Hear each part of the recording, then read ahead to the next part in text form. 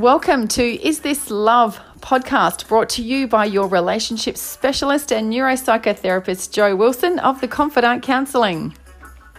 Great relationships make us healthier, happier, and can even extend your life.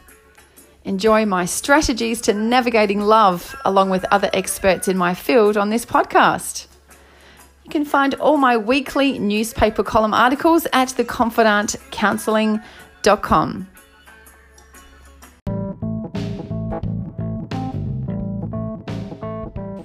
So I wonder what you're scared of. Is it spiders, snakes, dogs, heights, fear of flying, enclosed spaces, needles, or storms? The list is endless what frightens the heck out of us. So according to me, I reckon there's one we can't physically see that's on top of the list that petrifies us humans. What do you think is this invisible phobia that causes us to recoil in horror, shock, and sadness and can disable us for months, if not years at a time? Any ideas? Rejection. And what does rejection cause? Fear. So I'm spearheading through my first series for this year, and it's called Intimacy Inhibitors. This series is designed to stop you in your tracks to ensure you're not sabotaging your relationships with all the unnecessary roadblocks to your intimate relationship. And these inhibitors are evident in my counselling room over and over again each week. So why wouldn't you cut your mistakes short and enjoy insight from the progress achieved from countless other courageous clients over the years? I love this term. It's a bit rude, but I'm longing for you to be naked to the soul in realising your true design to enjoy being with another special person and all that scary vulnerability that goes with it. We acknowledge the importance of feeling safe and secure when we can count on turning to our loved ones for support, love, and connection.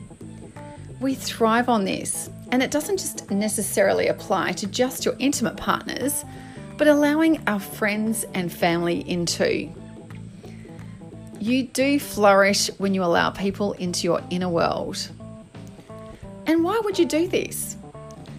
Well, the answer is because you fare much better when you share the load. Your brain lights up when you compassionately support someone else too.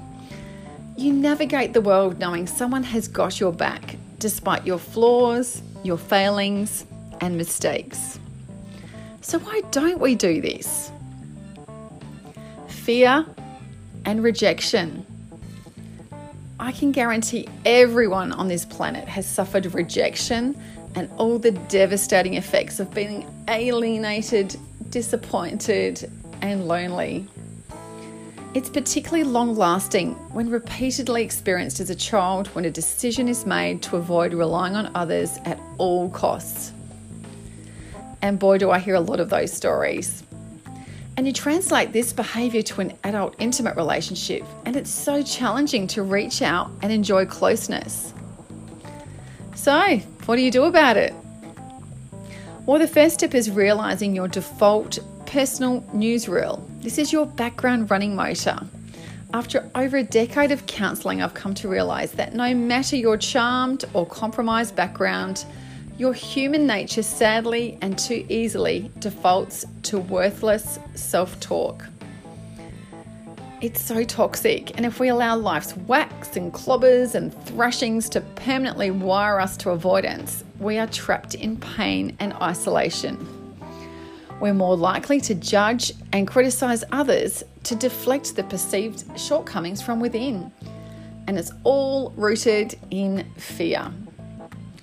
So listen to this space next week when I'm going to be stepping you through some steps to overcoming fear, this massive inhibitor to intimacy next week.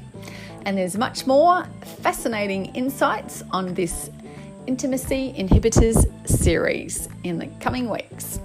Thanks again for your support for listening to this Is This Love podcast, and please leave a review We'd love your 5 stars to help spread the love, and check out free resources at relationshiprejuvenator.com.